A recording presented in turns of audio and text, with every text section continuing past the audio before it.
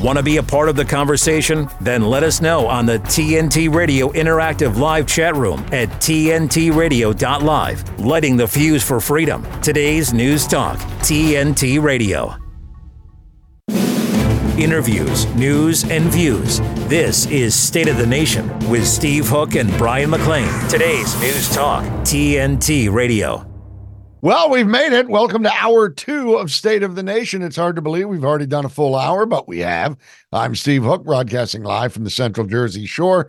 And there he is now. That's Brian McLean, also known as Hesher. He's in Central Texas. Hesh, hello. And we've got another big hour in front of us here, brother.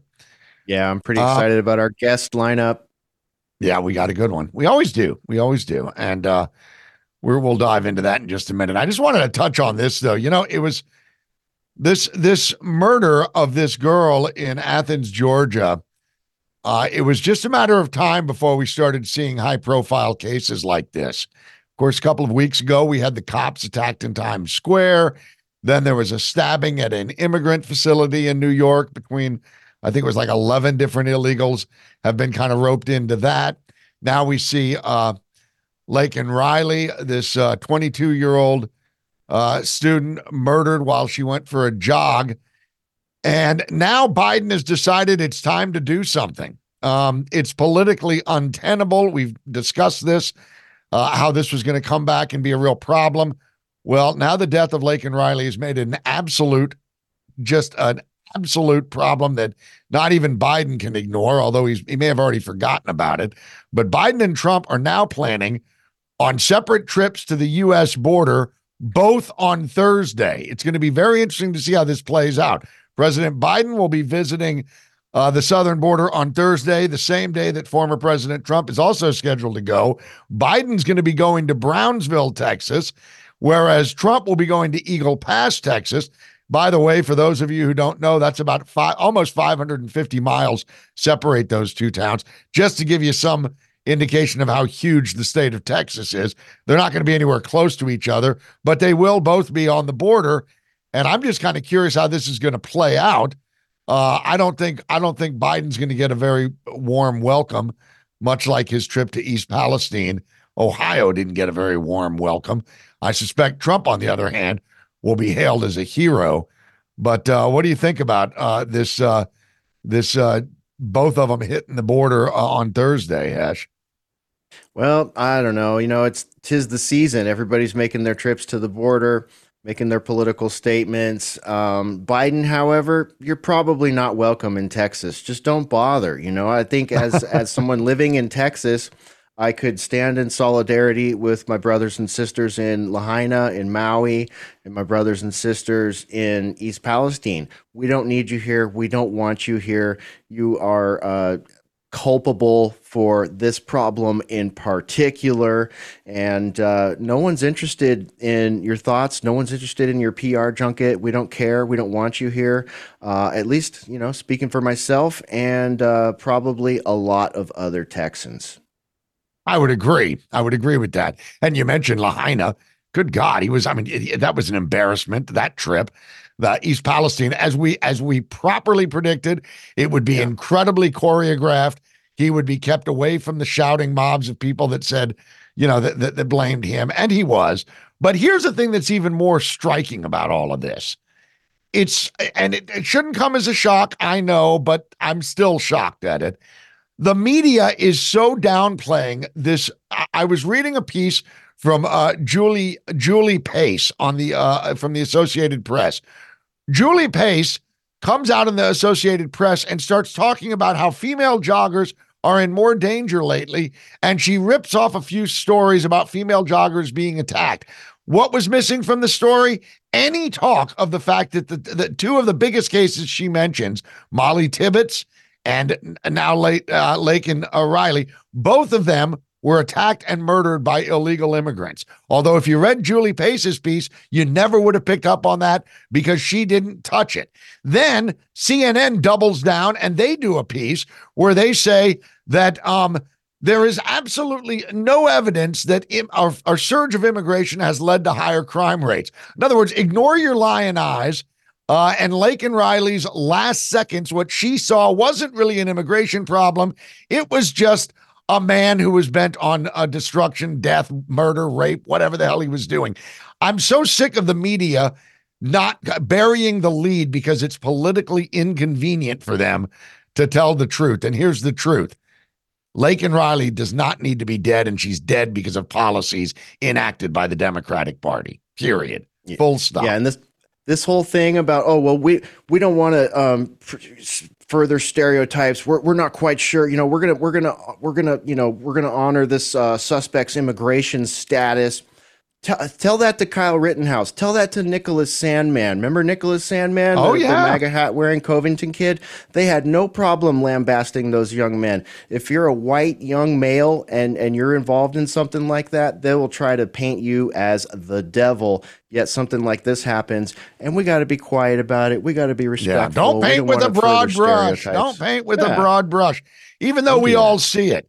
You can't. Yeah. What about the cops attacked in New York City? Well, we don't want to paint with the broad brush. Yeah, you're right. The whole virtue signaling crap is just getting sick, and that's just another example of it. But we'll follow up with this as we go. Hey, at TNT, we never go home. We're committed to bringing you our take on the biggest stories of our time. We broadcast live 24/7, 365 online globally, no matter what, no matter where. We've got you covered. On today's News Talk, TNT. It's the stuff. It's that division people are talking about. and that cluelessness that they want to push. Today's News Talk Radio, TNT. Okay, our next guest is a friend of the program. We always welcome him to the show because he brings so much with him, and he's got a great piece out now in the Washington Times. We're talking about our buddy Peter Roff. Peter, welcome to the show. I must say that your piece in the Times, your most recent, is the timing is perfect because it's so true. Using litigation to make law is wrong. Well, that's lawfare. You've basically summed it up. And yet that's what's happening. And it's happening to Donald Trump specifically, but it's really happening to anybody that gets on the wrong side of the people that are in power right now. It's Orwellian. It's Brave New World territory. Welcome to the show, Peter Roff. Why don't you kind of nutshell the article and give us your opinion? In a nutshell, the left has for far too long relied on the courts, on judges to make laws. They don't go to state legislatures. They don't go to Congress because what they're trying to achieve is politically unpopular. Legislators, of course, are worried about re-election more than anything else. So they find a way, they contrive a way to get a case into a court where they can get a friendly judge to issue a ruling that effectively makes a law that requires a behavior or the ending of a behavior or some modification of things that Congress or a state legislature would never approve. As an example, sort of blue skying it, how it might work. The Biden administration wants to ban gas stoves.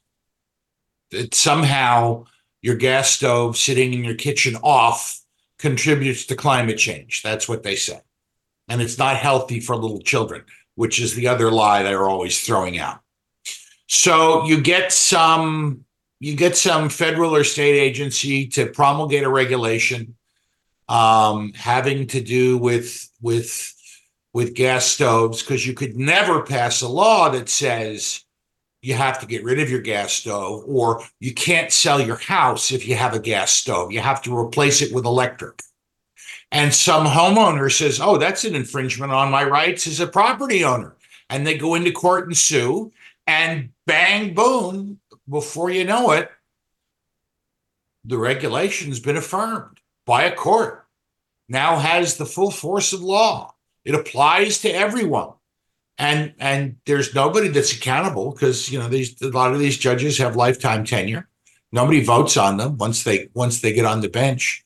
And we're all stuck. And when you talk about, as the president likes to, threats to the democratic process, this is a much bigger threat than a bunch of numbnuts marching in Charlottesville, or bunch of losers who infiltrate conservative gatherings like CPAC to get their 5 minutes in front of a national network news camera because news won't cover any of their events. This is a real threat to the democratic process. It really is. I'm reading from your article here, and you say it's like a local, state, or federal agency imposes a ban administratively, and to your previous point, leaving no fingerprints tying anything to politicians who are still out there seeking re-election. So this is really a sort of a odious means of using administrative tactics and lawfare to create law. This is a huge problem. I'm really glad you've flagged it up. Thank you. What's the remedy? Is there a remedy to this? Well, there are some remedies, and the first thing is that people have to first, of course, be aware that this is going on. Justice Clarence Thomas has long suggested that federal district court judges, which is the smallest individual unit in the federal system, need to be reined in. You may recall that when President Trump issued his travel ban early in his administration, they found a federal district judge in, I think it was Hawaii, to enjoin the ban from being enforced and having that ban apply to the entire country. Usually, district court decision, circuit court decision, you got to get to the Supreme Court before something applies to the whole country. But you got this district judge saying, "I don't like this. I don't think it's right. So I'm gonna enjoin in the entire country." Be nice to have some congressional hearings on that. It would be nice to see some judicial nominations torpedoed because judicial nominees or sitting judges who are being nominated to move up the chain, either from state courts into federal court or from federal district court to the circuit, to one of the circuits, have their nominations sunk because they make a habit of giving approval to these kinds of nutty regulations that have not been passed through the legislative process and signed into law by a president or a governor. Yeah. And, this is the kind of stuff that we've talked about this for a long time, litigating from the bench. I mean, good God, we can go back to the opinion that John Roberts, Chief Justice Roberts, effectively rewrote the Obamacare law right on the spot, saying, "Oh, okay, well, you meant it's a tax." And they didn't want to say it was a tax because if you say it's a tax, it's politically unpopular. So they just let the Chief Justice do it for them.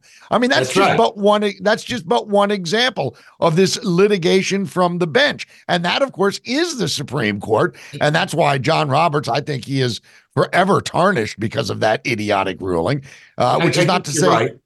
Yeah. And you're right. Yeah. Yeah. And of course, the dissension among the ranks of that ruling basically called him out. Scalia, Thomas, all of them said, this is insane. We've just effectively rewritten a law. I'm told they had 5 votes to overturn, and Roberts flipped at the last minute, much to the displeasure of Justices Scalia, Thomas, Kennedy, and Alito. Even Kennedy was on board. But we've got this problem again now with all of these climate change lawsuits. Climate science is very complicated. It's not just enough that the climate may be changing irreversibly. You have to prove that specific activities undertaken by mankind are the cause of irrevocable change in order to assert that they're responsible for damage. There's a principle in law about you not being held responsible for what somebody else does.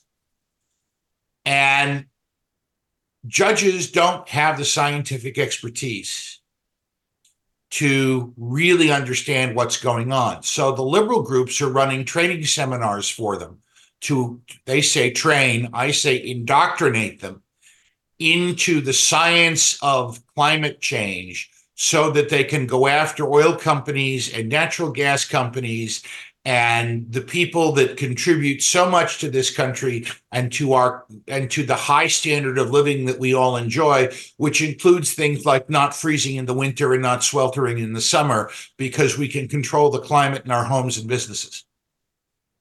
And they are trying to get judges to make decisions that, contrary to the prohibition on post facto law, that it had to be illegal at the time you did it. You can't be held responsible for breaking a law that didn't exist at the time you did the behavior.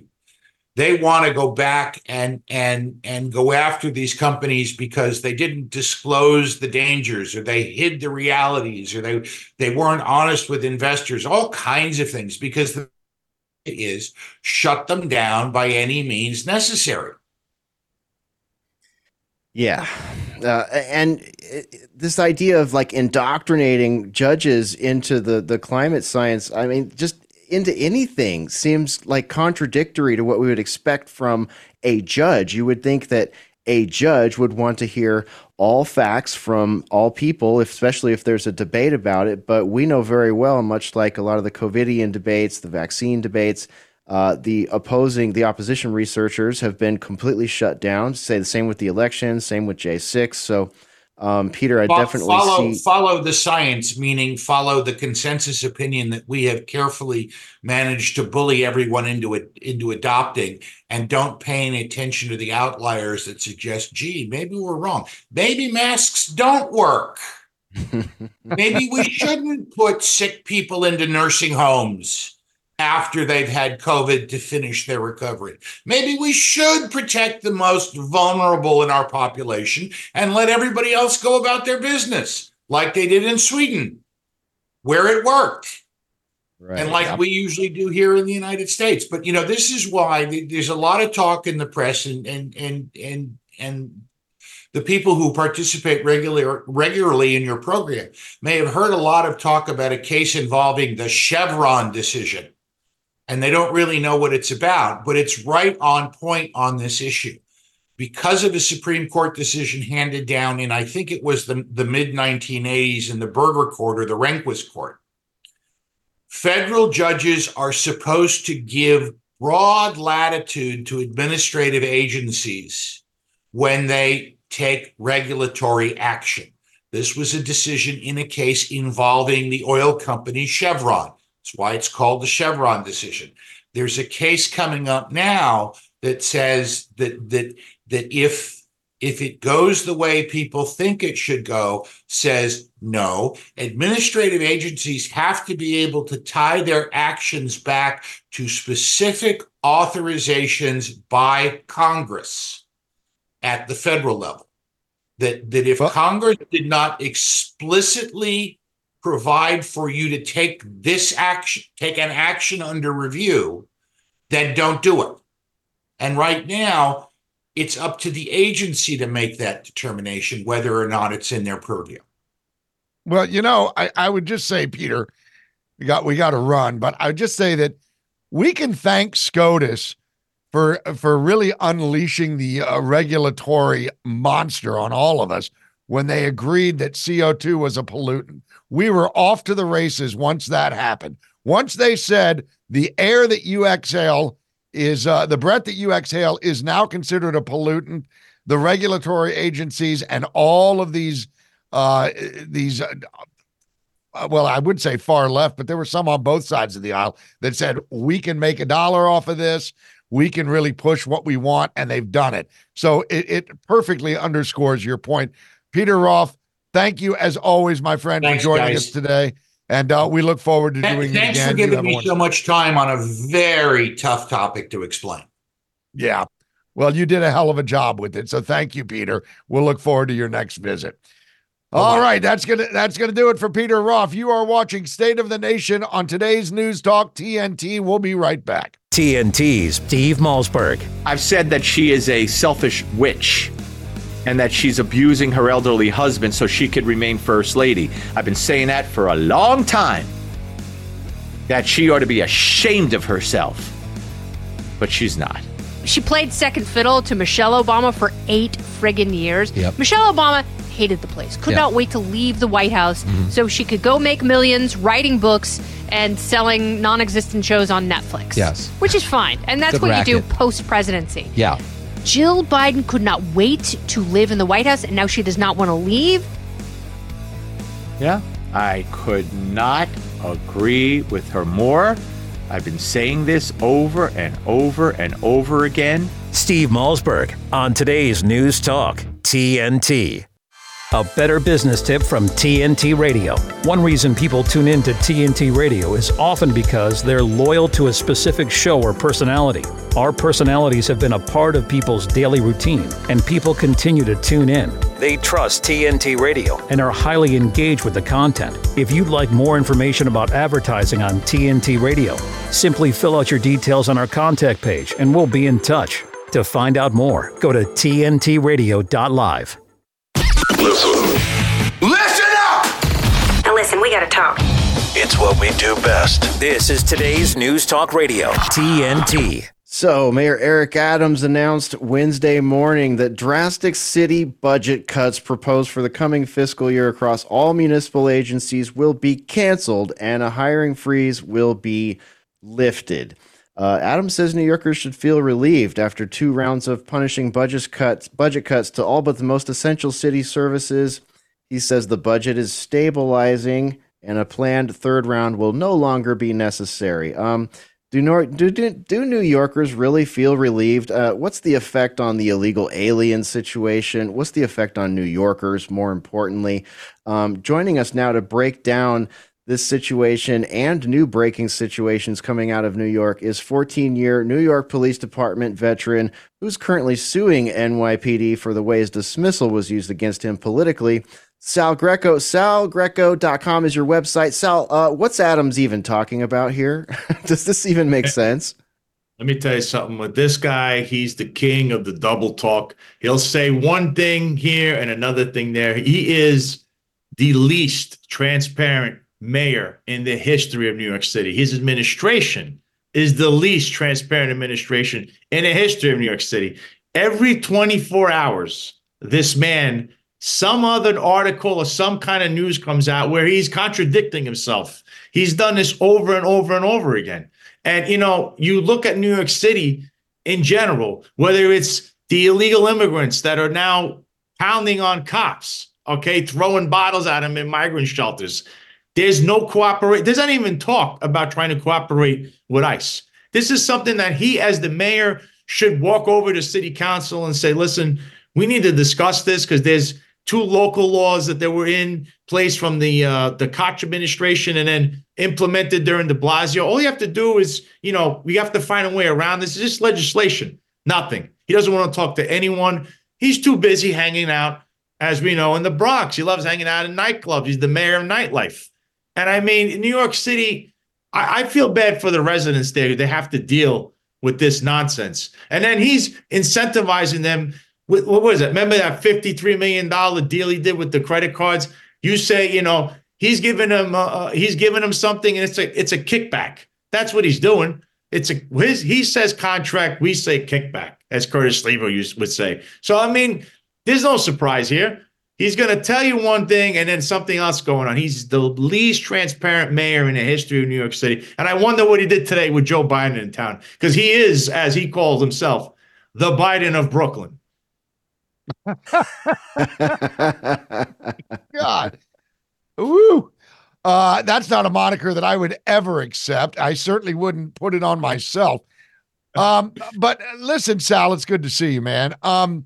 You were just talking about some breaking news before we came on the air. Now, Eric Adams is a disgrace. Eric Adams is reaping what he and many progressives from out of, whether you're in Gracie Manor or whether you're in the city council, they are reaping what they have sown. Correct. And now you've got this guy. You've got this murder suspect that murdered a woman at the Soho Hotel in New York. He gets caught in Arizona, and Alvin Bragg wants him extradited back to the city. And the Arizona DA is saying, nope, that's not going to happen. because we don't trust that you'll put him on trial. Well, you probably let him go. And of course, it should be pointed out that this guy that killed the jogger in Athens, Georgia, guess what? He had been arrested in New York too, and he was let go. I mean, when do the people of New York City wise up to this crap? What was the news you were just bringing us about him wanting to put a gag order on Trump or something? Yeah. It was just reported by Simon Atiba. He's a big reporter from D.C. He's on X, and it's on his X that Alvin Bragg is now requesting a gag order on Donald Trump to protect the jurors and the witnesses in his criminal case.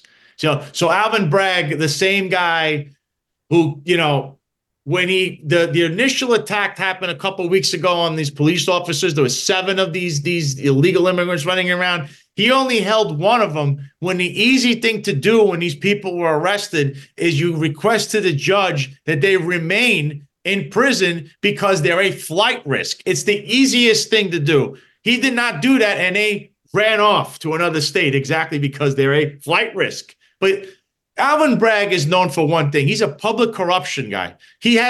When it comes to crime, I don't even know if he knows what he's doing. He's a public corruption attorney. That was what he specialized in back when he was in the USDNY in the Southern District of New York. So now, as a DA, what do you expect? You try to tell this guy, hey, we got a robbery here. He's probably looking around going, what is that? Because he doesn't know. He doesn't know what to do. And here he is giving gag orders. I mean, Steve, where did we see this before with gag orders? Where have we seen this? Who did this happen to? I'll tell you who. Hello. You. My friend Roger Stone. That's what happened. Yeah. They gagged him, okay? And then when you try to appeal these things, they go through the court, they take forever, and by the time it gets back that they rule on this, it's trial time. And they do it on purpose so that you are not allowed to defend yourself. Listen, President Trump speaking does not affect his jury or his witnesses. They just don't want him defending himself because he has the biggest, he has the biggest voice out there. And when he defends himself, everyone's going to listen because they don't want you to look at what of a sham criminal trial he's putting up. The only trial I want to see is the Eric Ulrich trial. I'm very interested to see how Alvin Bragg handles the straw donor scheme that continues to this day, from what I'm hearing, with Eric Adams and all the people around him. That's what he specializes in. But when it comes to crime, he just has no clue what he's doing. And this gag order, I wonder who called his office and said, put a gag on President Trump. Because, you're seeing this in all these other cases. They want to do this in D.C. because that's where the whole idea originated from. And now I'm hearing something else with Fannie Willis. It looks like is another breaking story here. Sal, wait, Sal, I can't take it. I need a headline before you break one more story. We appreciate you breaking stories here with the State of the Nation. We got a TNT headline inbound. We'll pick up right there with Fannie Willis on the other side of this brief headline at today's News Talk TNT. Now, TNT Radio News. Uh-oh. Scandal. Huge news. This is very important. For TNT, this is James O'Neill. President Volodymyr Zelensky disclosed that 31,000 Ukrainian soldiers have died since the onset of Russia's full-scale invasion 2 years ago, marking the first official casualty count provided by Ukraine in over a year. President Joe Biden is set to meet with 4 congressional leaders at the White House on Tuesday to discuss passing an emergency aid package for Ukraine and Israel to prevent a government shutdown next month. On air and on the app. I listen on the app. Stay up to date around the clock. I listen, therefore I know. Today's News Talk Radio, TNT. All right, Sal Greco is our guest. SalGreco.com is his website. Now, Sal, you got more breaking news for us out of Fulton County, it sounds like. What's going on here with Fannie Willis now? That's right. It's coming out of Breitbart News, okay, and it's right here. Breaking, exclusive. Biden administration planted DNC operative Jeff DeSantis, not spelled like the disgraceful governor of Florida, spelled D-I Santis, DeSantis with an I, in Fannie Willis's office to target Donald Trump, multiple sources say. Quote, anyone that has common sense knows that the White House has been involved in this prosecution, end quote. So this is coming out of Breitbart News. You can read the article. I mean, if it's not one guy or one DA, it's another. You see what I'm talking about? You look at, so we have Fannie Willis, who just perjured herself the other day with what she was saying. Oh, the phone, the pinging. You got nailed. She got nailed lying. She's involved with this guy. There was money being, she paid this guy. It's state money. It's a fraud. She's a fugazi. Then we have Jack Smith, who's the special counsel, who was illegally constituted as a special counsel. The guy wasn't even in America when they made him the special counsel to that case, who, by the way, there's a whistleblower that went to D.C. He bribed somebody. He's involved in a bribery case. I don't know what they're doing with the whistleblower. You can look this up. Jack Smith bribed somebody and took money, okay? And this is a whole thing that's going on the side of in D.C. with that case. And then finally, we have Letitia James, who we all know in New York, okay? She's involved with that nightclub in the Bronx, Consafrito, who I've come on in numerous times to explain. Number one, had no permits, hasn't paid any rent there. Now they were ordered to take down the illegal structure that had no certificate of occupancy, 20 fire department violations, yet somehow remained open for the last 3 years. Why? Well, there's a police commissioner's brother. And guess who likes to hang out there? The illustrious mayor of New York, Eric Adams, the Bronx District Attorney, Darcel Clark, the city councilman of New York, Ralph Salamanca, Ruben Diaz Jr., Councilwoman Farias. The list could go on and on. The named people that go to the main one, Carl Hastie, who's the state Senate, the state assembly leader of New York, and who has been involved and has been rumored he's gotten in trouble for this straw donor stuff, okay, is standing there with who else? Who's always there? Letitia James. Someone needs to look into Letitia James' relationship with the one infamous Jimmy Rodriguez, who is on his LinkedIn. He is the creator and manager of Consafrito. You look up his record. He's a criminal, a mob associate. Heck, he's been pictured with Bill Clinton and knows Hillary Clinton very well, if you really want to get down to the nitty gritty. These are the people that are attacking the president. These three attorneys. How, and Alvin Bragg, add that guy on there, because now I don't know if he knows what a criminal case is. I know he knows what public corruption is. He doesn't know what a criminal case is, because he's letting all kinds of assault. He doesn't even know that guy left the state when he went to Arizona. He let him out. Somebody wake this guy up. Say, hey, Alvin, we have a criminal case here. Oh, is that Senator so-and-so? That's all he knows. That's all he knows. So really, New York has always a low voter turnout. When they have these vote, they have the elections just like they did the other day in Nassau. It's always a low voter turnout. And what you need is people, you need to go out there and vote. You can't just sit there and watch TV or whatever they're doing during the day, because that's what's affecting New York. And it's a microcosm of the rest of the country. And if you see this, what's going on, it's very discouraging what happened in New York, especially with this now the gag order. It's just sick. I've seen this playbook before. It's the Roger Stone playbook. We've seen this over and over again. Gag the guy, try to ruin him, railroad him. This way he's guilty, and then what? They're going to put him in handcuffs. They want to put him in chains and shackles and leave him in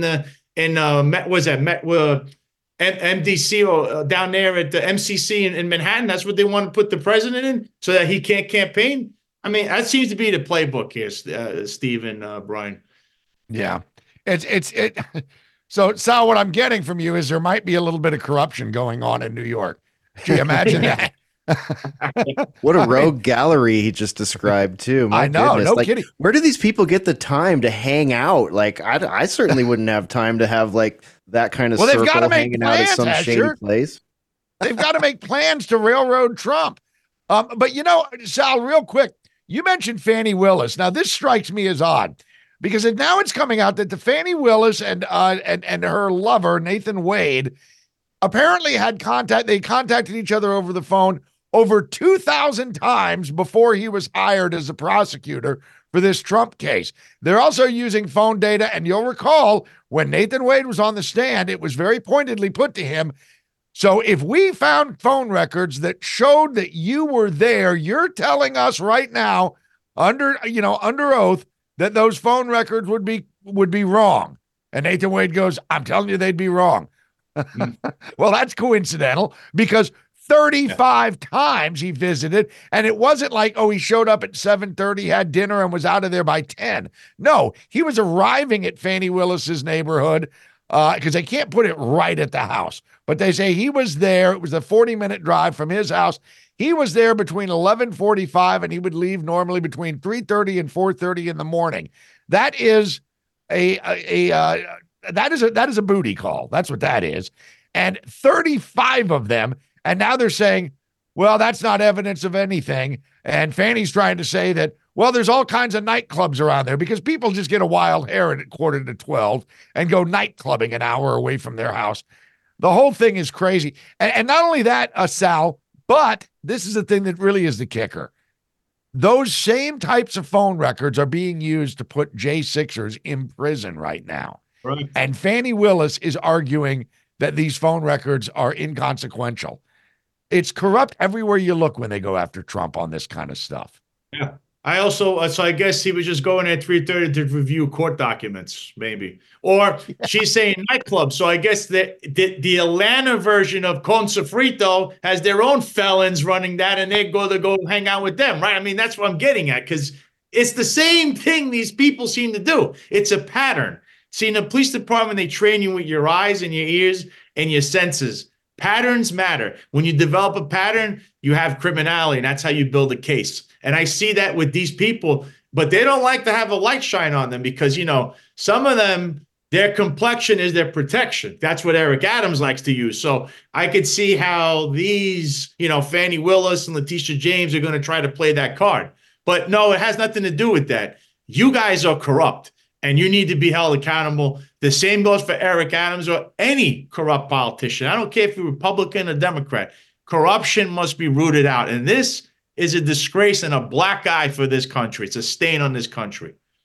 It absolutely is. Absolutely. Sal Greco, very well said. SalGreco.com is the website, and the Sal Greco on X, Twitter.com. Also, Sal, thank you for joining us here on State of the Nation. We'll look forward to your next appearance. Have a great week, and we'll talk to you again real soon here at State of the Nation on today's News Talk, TNT. With his expert analysis and opinion, this is TNT Radio's Timothy Shea. Americans this week celebrated President's Day. Or did we? The answer, of course, is that we did not. We celebrated George Washington's birthday. And possibly, if you want to include Abraham Lincoln, our 16th president, whose birthday, February 12th, was given up for Martin Luther King Day back in the 1980s. But we definitely did not celebrate Millard Fillmore and James Buchanan. We didn't celebrate Jimmy Carter or Bill Clinton. And we most definitely did not celebrate Barack Obama and Stumblebum Joe. Why does this matter? Am I just being picayune and pedantic? No, it matters because words matter. George Orwell wrote, "The slovenliness of our language makes it easier for us to have foolish thoughts." Put more colorfully, blurry words carry deplorable thinking the way that mosquitoes carry malaria. You should always question the dominant narrative, whether it's that standard time going into daylight savings time is an artifact from our agrarian past, when in actuality farmers argued against it when the progressives put it in 110 years ago. That the Republican Party and the Democrat Party flipped after the 1960s, when that's demonstrably false. And even that red is the Republican color and blue is the Democrat color, when again, the opposite is true. In fact, the opposite is always true, what the dominant narrative seems to be. So question the words, or else you've lost the argument before it's even begun. From MAGAInstitute.com, this is Timothy Shea for today's News Talk, TNT. JDRF's vision is to create a world without type 1 diabetes. The type 1 diabetes community is at the heart of everything JDRF does. We were founded by the type 1 diabetes community. In the main, we are governed by the type 1 diabetes community, we're energised by the type 1 community, and we're accountable to the type 1 diabetes community. It's on their behalf that we exist, and it's on their behalf that we must succeed.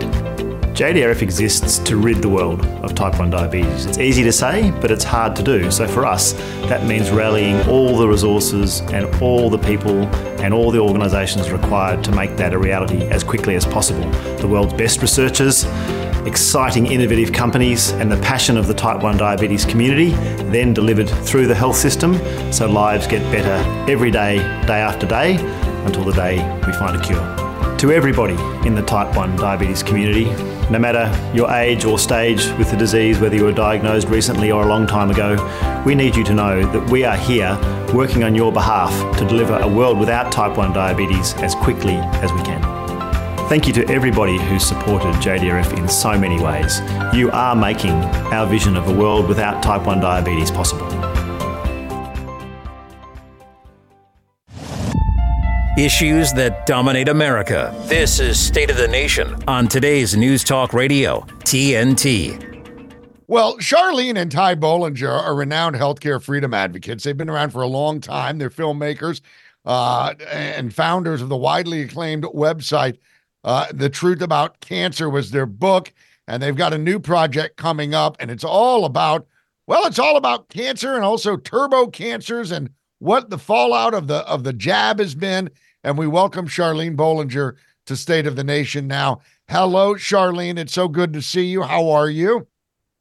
I'm great. It's great to be back. It's always a pleasure to get to unpack the truth that mainstream doesn't seem to want to talk about.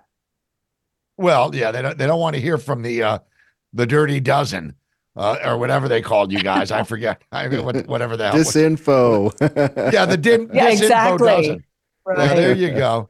As they continue to cover for the pandemic factory. Why don't you tell us the new project that you and Ty are working on and some of the new insights that you've learned that you may want to share with us? Yeah, well, we've been all over the world doing interviews with the world's top experts and healers that many of them had to flee America because, like us, being labeled disinformation dozen people, we're one of the 12 most dangerous people on earth because we tell the truth about COVID, cancer, and the rest of the conspiracies that are not just theories, they're facts. So, now we're dealing with turbo cancers. And we talked about this in the beginning of this COVID push. We knew that the shot would cause advanced cancers, quick cancers, that they would kill a lot of people. We would have heart issues, blood clotting issues. They said that we were crazy. But you know what? I hate to be vindicated in such a way, but we were right. Many millions of people are now dead because of the shot, including a family member of ours, a close family member of ours. I think everybody's dealing with that now, sadly. But we're also seeing these turbo cancers, which is horrific. So we've been all over the world, here in America, in Europe, and then we went to Asia. So we're just now releasing Eastern Medicine. This is one of the best docu-series we ever created. Our film crew with Ty went to Asia. I was in the studio. We put the storyboard together to help the viewers understand how they can heal their bodies from these cancers. And right now, everybody knows somebody with cancer. And so we're airing it free. Episode 1 starts this Thursday. So the viewers can go to thetruthaboutcancer.com. At the top, you can click the link to our trailer page. And there you can watch our trailer, sign up so that we could send you the links. We're being censored. We can't even post this stuff on Facebook. I will not be posting these links and things on Facebook. The conventional ways of sharing have been nuked. We're shadow banned on the channels that we have left. So we're opening a Substack. I encourage everybody to watch out for that. I'm going to send the welcome email, I think tonight or tomorrow. So we're super excited about that. We've got a lot going on to work around the censorship grid just to reach the world with life-saving solutions that we didn't have when we lost mom and dad to cancer. Yeah, Substack is probably a great place to do that. I'm happy to hear you guys are launching a Substack. That'll be a great place to keep up with you. I'll be getting over there and subscribing to that for sure.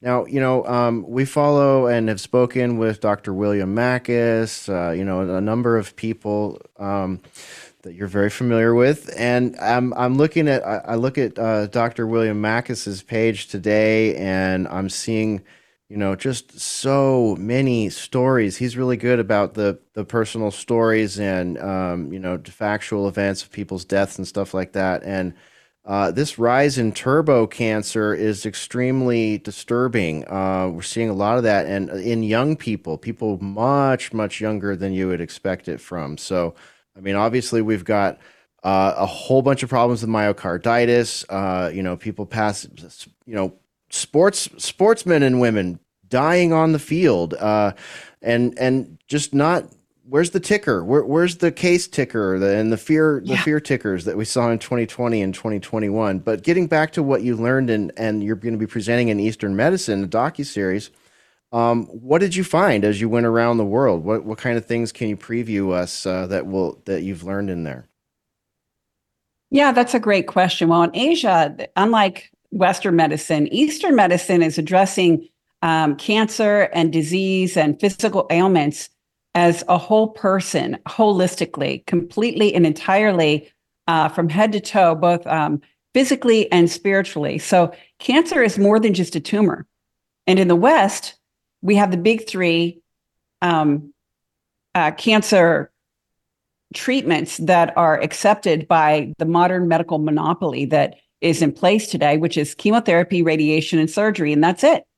And so we know these doctors that are inside of this system that are scratching their head, hanging their heads, and they're all but hopeless right now because they do want to help their patients.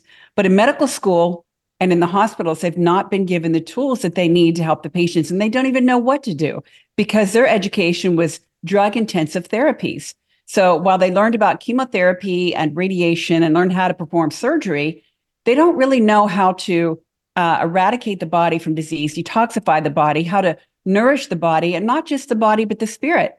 Now, we found out when we went to Asia, it was really shocking the difference those doctors had and their outlooks on treatments compared to Western doctors. Even some Western doctors that are what I guess are known as alternative, but I don't like using the term because alternative means that's the new kid on the block. That's a new modality of treatment. No, this is advanced medicine that has been around since the beginning of time.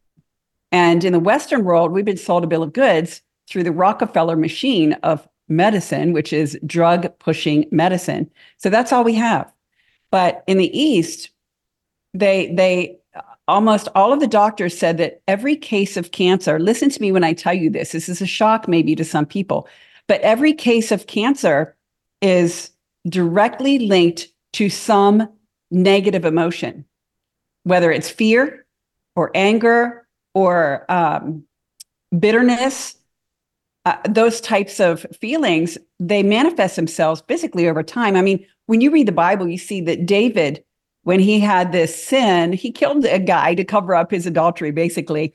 And when he was just living without forsaking this horrific thing that he did, not admitting it, his body was just wasting away. This is an actual physical reality with our bodies when we're dealing with something so negative. So what happened during COVID? Not only were we assaulted with these horrific RNA vaccine, they're not vaccines, but shots with all of the poisons in them that are causing terrible cancers. But what did people do? They were locked down in their homes. Now, we weren't. We lived our lives normally, but most people turned on CNN or Fox News, whatever, it's all the same. And they were listening to Fauci and all of the liars peddle the lies, and they were very afraid. You know, when they hit us being on the disinformation dozen, my publicist called me and said, "Oh my goodness, I'm so sorry what they're doing to you on CNN." So I turned it on CNN for the first time in a decade. That's when I realized, wow, this is just a big, fat, fear-mongering machine. No wonder people are afraid. And so people became very afraid. And so it's a combination of the shots, the poisons, the toxins, and the emotional fear. People were living in fear, and that caused disease. So it was just the perfect storm of revenue for Big Pharma. They don't actually want you dead, but now you have to wonder, maybe they do, right? They say they want a lot of people dead, but they're making money on this. So they're making money on the shot. They're making money on the chemotherapy. The oncologists are making a commission on the chemotherapy. So as they prescribe the drugs, they're getting a kickback. This is such a corrupt machine. It's unspeakable. But in Asia, they're treating the person's heart, their mind, their emotions. They're helping them become free from bitterness, from an unforgiving spirit, from fear, and living with joy, gratefulness. And sometimes just that alone heals the patient. We know of a story of a man that literally laughed his way back to health. He was diagnosed with cancer. So he started watching, the three guys. I don't think they're funny, so I don't even remember it. My husband, Ty, he thinks they're funny. The Three Stooges. Yeah, the Three Stooges, and things like I Love Lucy, just laughing and laughing and laughing. The Bible says that that a cheerful heart is good medicine. That is an actual physical reality. So that's one of the biggest things we took from Asia. These doctors are treating the emotions as well as the physical person. So it's a holistic approach to cancer, and everybody needs to learn about it. This is one of the best docuseries we've ever created. It's going to be airing free. Everyone needs to watch it, and everybody needs to share it so that we can help people not have to die. This is our mission in life, so that other families don't have to experience. We lost 7 people very close together to the conventional cancer therapies. This is why we do what we do. Our heart is in it. We want to save lives, and we have had the pleasure of doing this for a long time now. Yeah. Well, and Charlene, it sounds fascinating. I look forward to watching it myself. But it wasn't just turbo cancers. Of course, we had lots of myocarditis and other cardio issues. I personally suffered what I know for a fact was an injury. Thankfully, I think I've recovered from it, but I had some real autoimmune issues, chronic fatigue. Every joint in my body felt like it was made of rusty tin. I mean, I was in a lot of pain. My liver enzymes shot up to outrageous numbers. I went to a hematologist, and a very highly respected hematologist in New York City. I shan't mention her name, but she's at Mount Sinai, and she's very good, renowned. And the very first question she asked me was, "Did you get the jab?" That was the first question out of her mouth. And that's when I knew they know something that they're not sharing, because this woman would not go out of her way to ask that question right out of the gate unless she knew something. And so I put it to her. I said, yes, I did get it. I didn't want to get it, but at the time, the company that I worked for, not TNT, by the way, basically said as a blanket policy, you either get it or you don't work here anymore. And now I'm like just livid with them. But you're seeing cancer, turbo cancers in otherwise healthy young men and women. We're seeing these cardio issues, and we're seeing autoimmune issues. Is all of this, do you think, Charlene, is all of this tied? I mean, obviously mood and, your view outlook helps. I get that. But do you think all of this is tied back to the jab?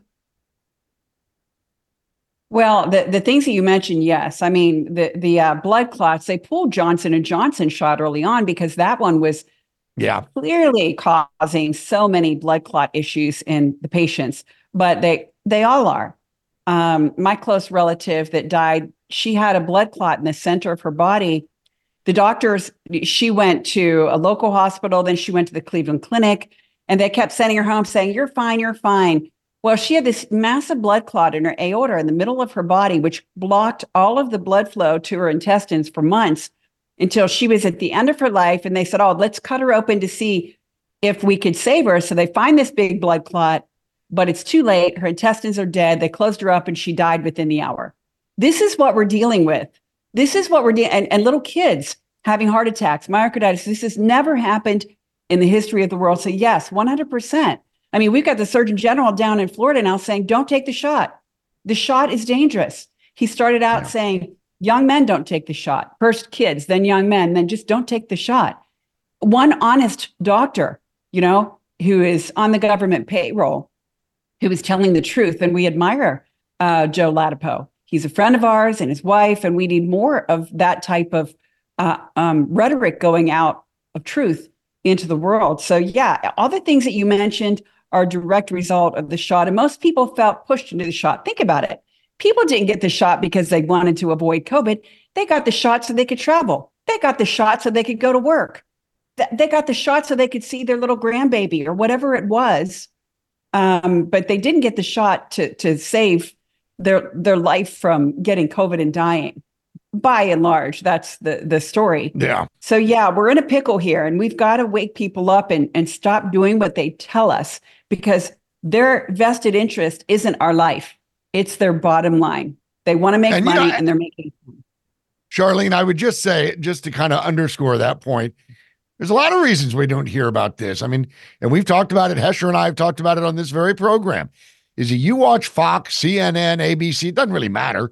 You watch any news, they go to commercial break. We'll be right back after this commercial break. The very first spot is brought to you by Pfizer, or it's Cyndi Lauper talking about something. It really is. It's a corrupt group. Before we let you go, and we got to, because there's my Shut Up Steve music. Where can we find you, and when are you going to release this? Just real quick. thetruthaboutcancer.com. That's our hub with everything. On the top, there should be a bar where you can click in Easter Medicine to watch the trailer. Sign up there. It's free. Watch it, share it, help us to save lives. Charlene Bollinger, thank you. Thanks to you and Ty. We appreciate it. We look forward to having you on the program again. Have a wonderful day. Well, that's gonna do it for Hesher and I in State of the Nation. The Misty Winston Show is coming up next. We look forward to seeing you once again tomorrow on State of the Nation on today's News Talk TNT.